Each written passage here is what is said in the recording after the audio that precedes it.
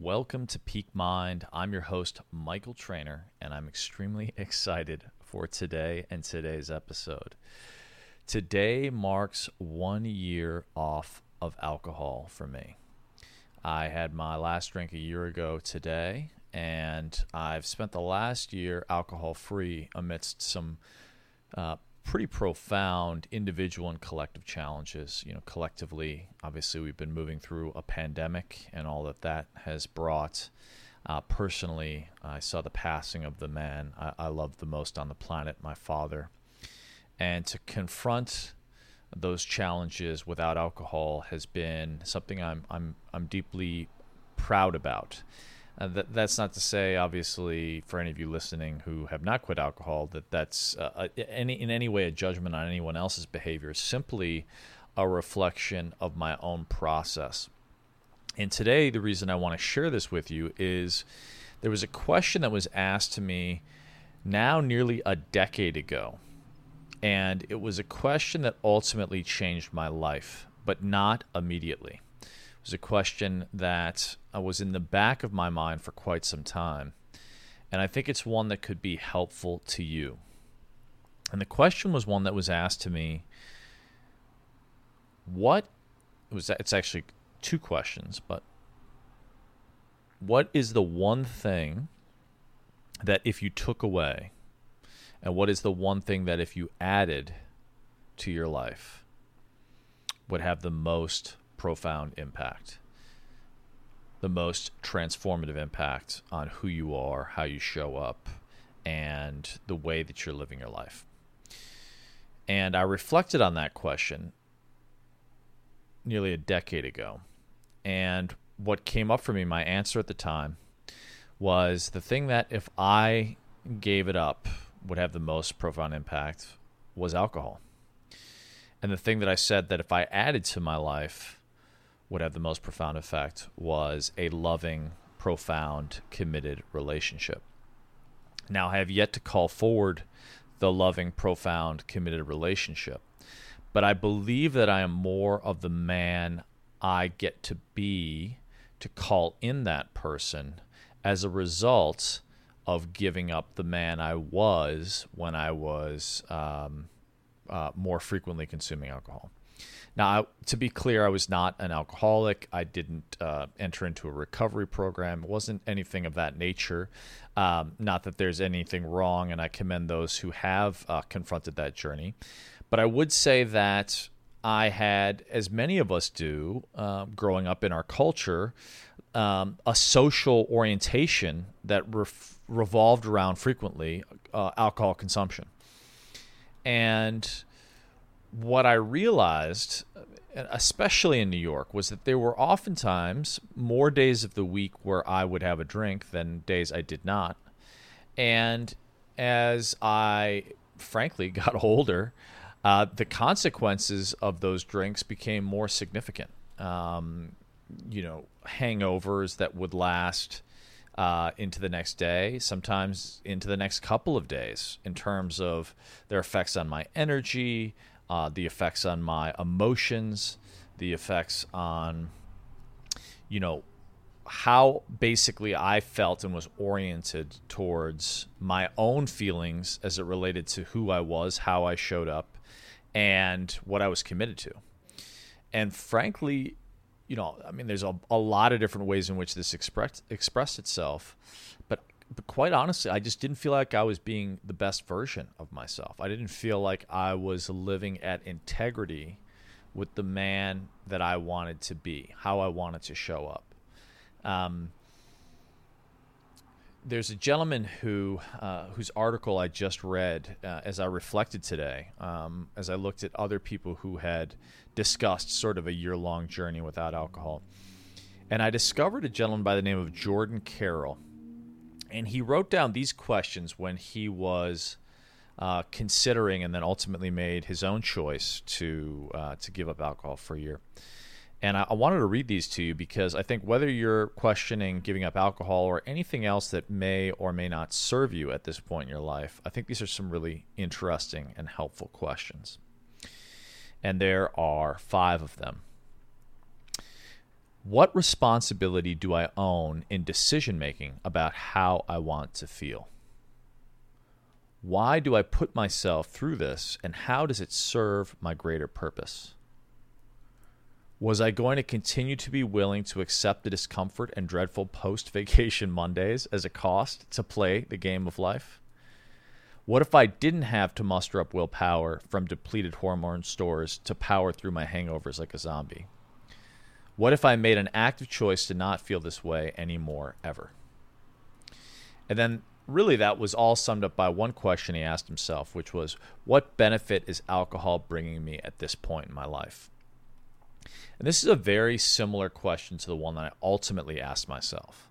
My cousin was actually asking me the question of why, when she offered me a glass of wine, and by the way, I still really like glasses of wine, she said, would you like a glass of wine? I said, no, nothing dramatic. I just said, to be honest, I did a kind of a cost-benefit analysis, and I realized that, the cost was frankly greater than the benefit. Even if I had, say, 3-4 hours of fun, the hours the next day that were sacrificed were too costly for the benefit I felt the night before.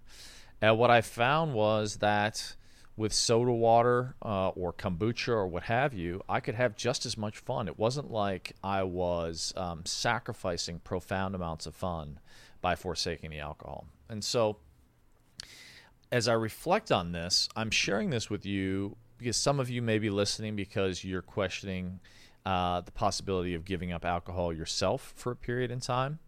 I started by giving it up for 30 days. I actually didn't necessarily set off on giving up alcohol for a year. I had a friend, Lewis Howes, in 2015, when I told him I had given up for 30 days, asked me what would it be like to quit for 6 months. And I was kind of like, well, I don't know, and I don't even see why that's a relevant question. But then because I said that to myself, I thought, well, okay, I'm going to take on that challenge. And so I kind of set out with this idea of taking off 6 months. But given where I was and given the challenges I was going through both personally and collectively, I didn't want to re-enter my relationship, if I chose to, with alcohol under the pretense of stress or duress. And given, what I've already shared, I was going through personally, and what we've been going through as a collective, I decided that, it just wasn't really the time. And so I just kept going. And I don't know when I'll have, my next drink. Sometimes people ask, and I say, well, if I wound up with the love of my life with a bottle of wine off the coast of Italy on an island, and she wanted to have a drink, I probably would definitely, probably, I won't say definitely, but I would probably have a glass of wine in that context. It feels celebratory and delightful. But I think that's the context in which, if I have my next drink, it will likely unfold as a celebratory endeavor, shared with someone, and hopefully the person who I choose to spend my life with. One of the things that I have realized that's been interesting is I probably have had less dates, if you will, over the course of the last year, because I think oftentimes dating, especially getting to know a new person or a stranger, is often made easier socially through alcohol. What I found is that when you connect with people, you're really forced to confront whether you feel good with them, whether you actually want to spend time with them. And often I think we either socially, or at least I'll own personally, if someone, I find most people fascinating. And, if someone was attractive and intriguing, and we had a couple of drinks, they became more intriguing, and it was great. And it would sort of be passable. Whereas now I feel like if you're having a conversation with someone and you don't have rapport and there's not alcohol involved, you find out real quickly if that's a person you want to continue to spend time with or not. And so in some ways it's both, I think, it leads to less frivolous conversations, but I think ultimately is good if you're looking for something more serious in your life, which, per that fundamental question, I realized I am. But it can, I think, make confronting those truths a little bit more of a sober experience, pun intended, because you really have to confront, if you're in the midst of a conversation with someone you're not really feeling connected to, without the crutch of alcohol, saying, I think, you're a wonderful human, but you're not my human, and in whatever gracious way you can, and when it's appropriate, make a conscious exit. I was speaking to my good friend InQ, the poet, and he said the same thing. He said, basically, when he stopped drinking, it was just real clear that if he entered into an event or a conversation with someone, and he didn't feel comfortable, and he felt like he would have in the past gone for a drink to make it more comfortable, that was a clear indication that it was probably not his kind of party. And for me, that's something that I've really, really discovered. As many of you who listen consistently to the show will know, I've just come back from 40 days, which frankly likely would not have happened. I mean, this is, when you think about what you give up and what you gain, what I gained was the clarity of foresight to trust my intuition, and way clearer signal as it relates to my intuition. I feel like even on those days when I would do the 30 days off alcohol, and previously when it was my birthday, I was with my friend Gianna, and she offered me a glass of wine, and I was like, yeah, why not? It's my birthday. And I had and it wasn't even a glass. I literally had a sip of wine. And the best way I can describe it is, in the context of that sip, it was like I was in San Francisco and the clouds rolled in, and my intuitive antenna, my gut, was kind of comfortably numb. It was sort of muted. It wasn't to say it was a bad experience. It was just that empathic or gut oriented signal that I think all of us have, that is sort of our innate intelligence that comes from listening to ourselves. Oftentimes I think we cover over those voices, because there's a delicate dance between those voices, obviously, and greater anxiety, whether it relates to our own, sort of neuroses or trauma or societal messages. And so oftentimes we look to assuage the concern, that anxiety, and the noise of those inner voices by going to a drink. And so when you don't mute out those voices, when you don't fog over, those voices, then you are confronted with the listening. And I think that what's good about that is it's like having a direct conversation. You may not necessarily like what you're hearing, but you can't ignore that you heard it. And sometimes we choose to avoid and deny. And the beauty is when you confront and you're clear in where someone stands or where you stand, then, you can't unknow that. And so for me, taking 40 days to go off into the woods was a deep recommitment to my own inner listening. Because what I've realized is that if there's almost an antithesis or an opposite to my experience of drinking, it's going into the sacred drink, if you will, the sacred waters, the glacial lakes of Montana. It's going into the places where I can get quiet again, where I can get clear and clean again. And so for me, what I've gained is, I don't know how many days this year I would have woken up hungover, how many empty calories I would have consumed. I remember in New York, the number of days after where I would crush the New York slice. I'd get a couple slices of pizza and a Coke. Nothing wrong with that, by the way, but you add that up over the course of a year, that's so many of those calories I missed. And I remember making a commitment this birthday, as I knocked on my 44th year, to be the same weight that I was at 18. And I came in at exactly the same weight I was, 198 pounds, down from my peak of about 225. So I lost weight. I gained clarity. I started practicing intermittent fasting. I took 40 days and crossed through over 11 national parks. I bought a camper van in December of last year during this process. So I've and a myriad of other things that have happened. I confronted the deep loss and was able to be fully present without being numbed in any way, shape, or form to my father making his transition, and to have been fully present for that, to hold his hand, to really feel what I was feeling in that, and not try to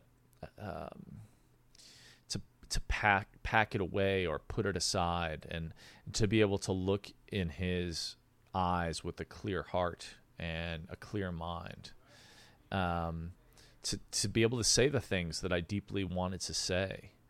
I'll never have that opportunity back, and I'm so grateful that I took that opportunity, and that I did so fully myself, without numbing, and so there's so many things that really I've gained through the process, and it's something that I feel like as I now think about you listening, if it's something you're considering, and that may or may not be alcohol, but there's something where you're like, I realize this probably isn't serving me in being the highest version of myself. I encourage you, not from a place of guilt or shame, but from the place of someone who's just hit a benchmark, a landmark, if you will, on my own journey, to take that challenge and to do whatever you need to do to be successful. Whether that's, I would say in the context of, for example, the weight loss that I just shared with you, that was made possible through intermittent fasting and early morning workouts with friends.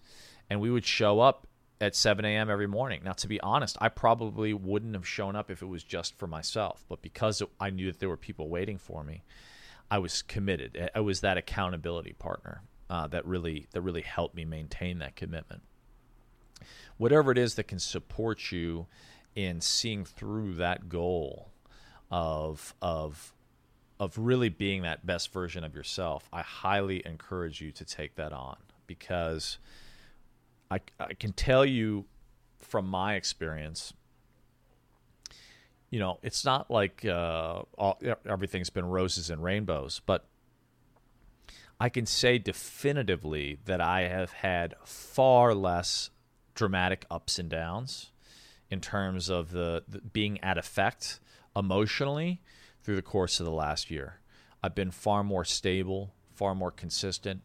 It's been a lot easier to ascertain when, I'm starting to get into the monkey mind or the hamster wheel cognitively, and now have the practices to step outside.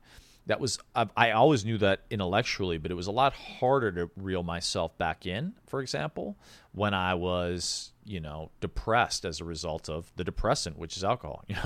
A friend of mine once said, alcohol is the McDonald's of mind-altering substances.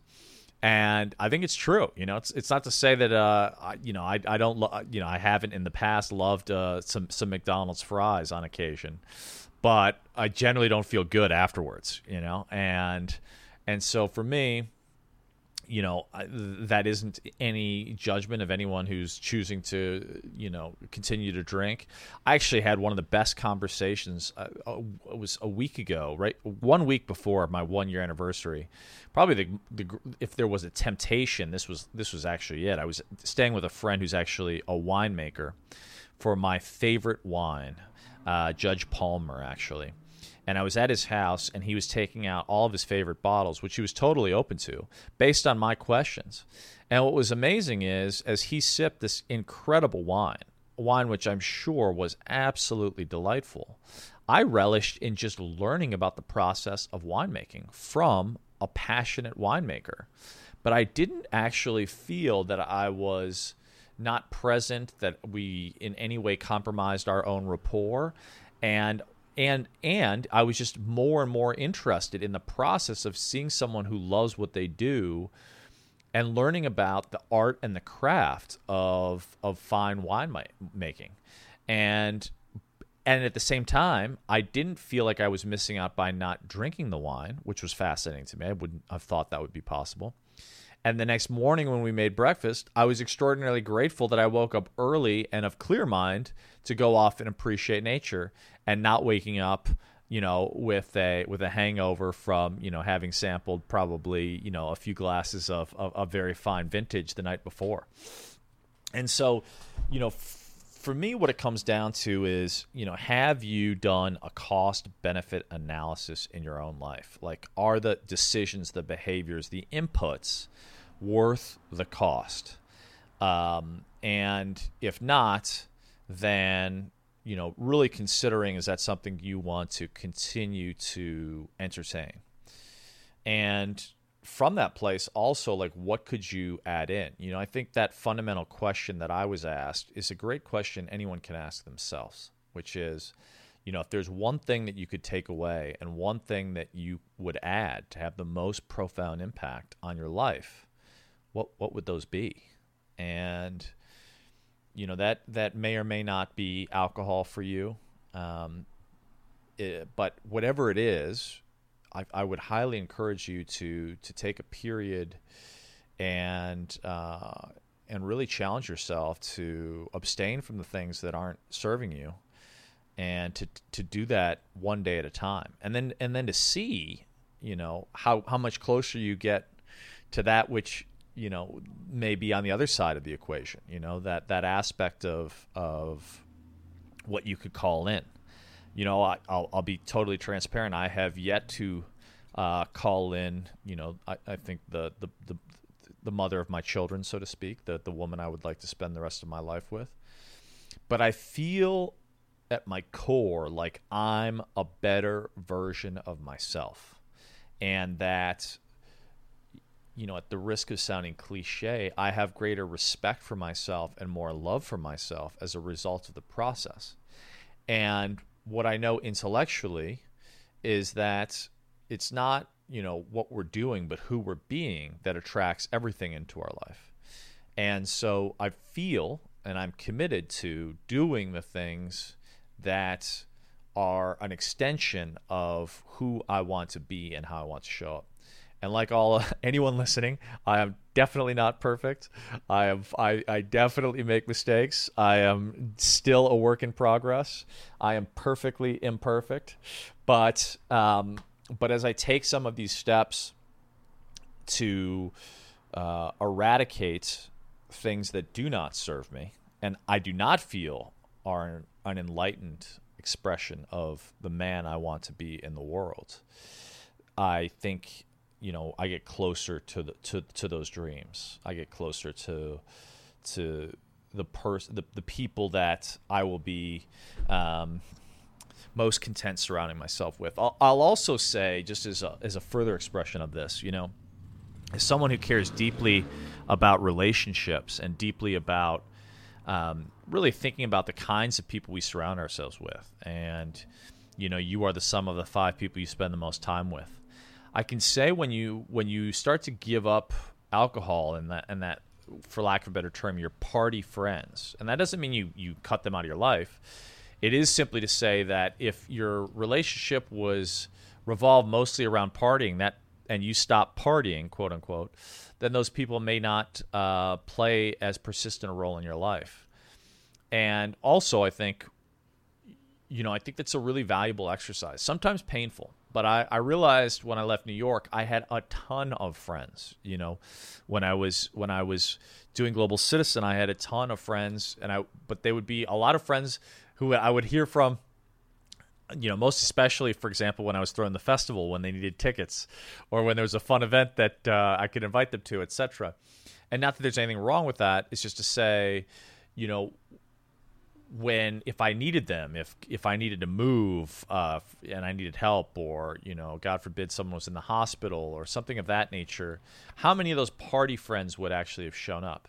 Well, the truth is not that many, and that's a hard thing to really reckon with. But I think just like the confronting of someone who's really not meant for you on a date when there's no kind of salve or social lubricant like alcohol, I think when you take things out that you take out also the superficiality and some of the superficial relationships.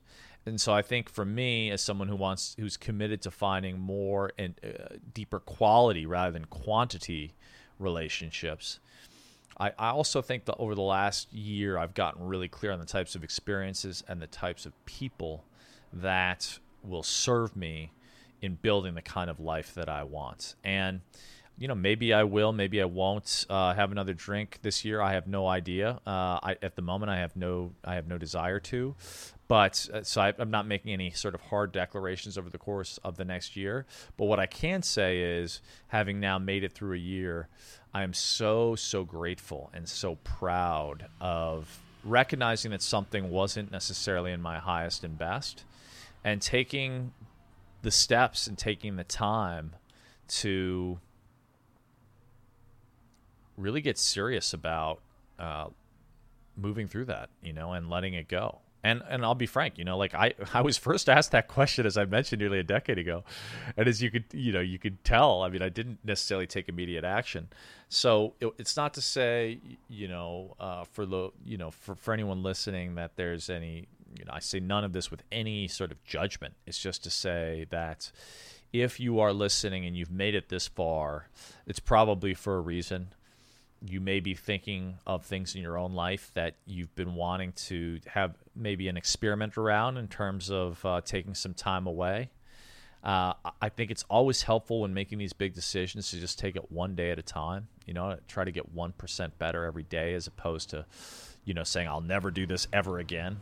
And just, making that commitment, and then making it a declarative commitment, and then finding people who do care about you, that are aligned to that vision, that goal.